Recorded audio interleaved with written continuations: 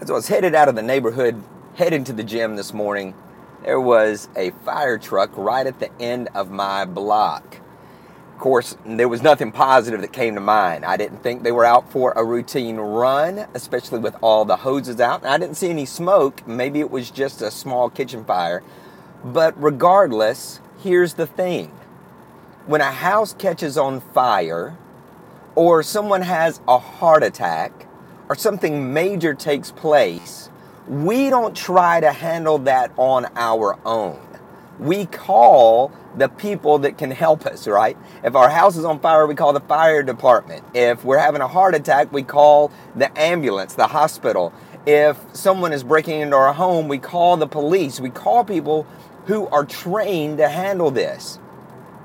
And yet in other areas of our life, we stay silent. We stay quiet because we're a little bit embarrassed that maybe we've got an issue or this thing that we can't handle on our own. And so in solitude and maybe in depression, we try to handle all these things ourselves, even though it's been proven time and time again that we are not capable to handle those things on our own.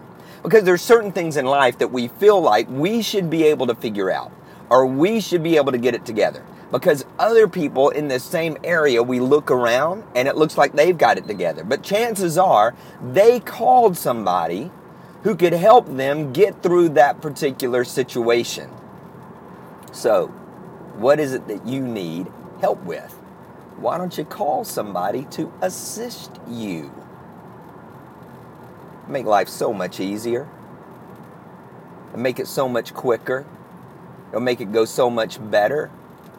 It'll feel so much more peaceful and less stressful. Why don't you call somebody to help you out today? Success is not an accident.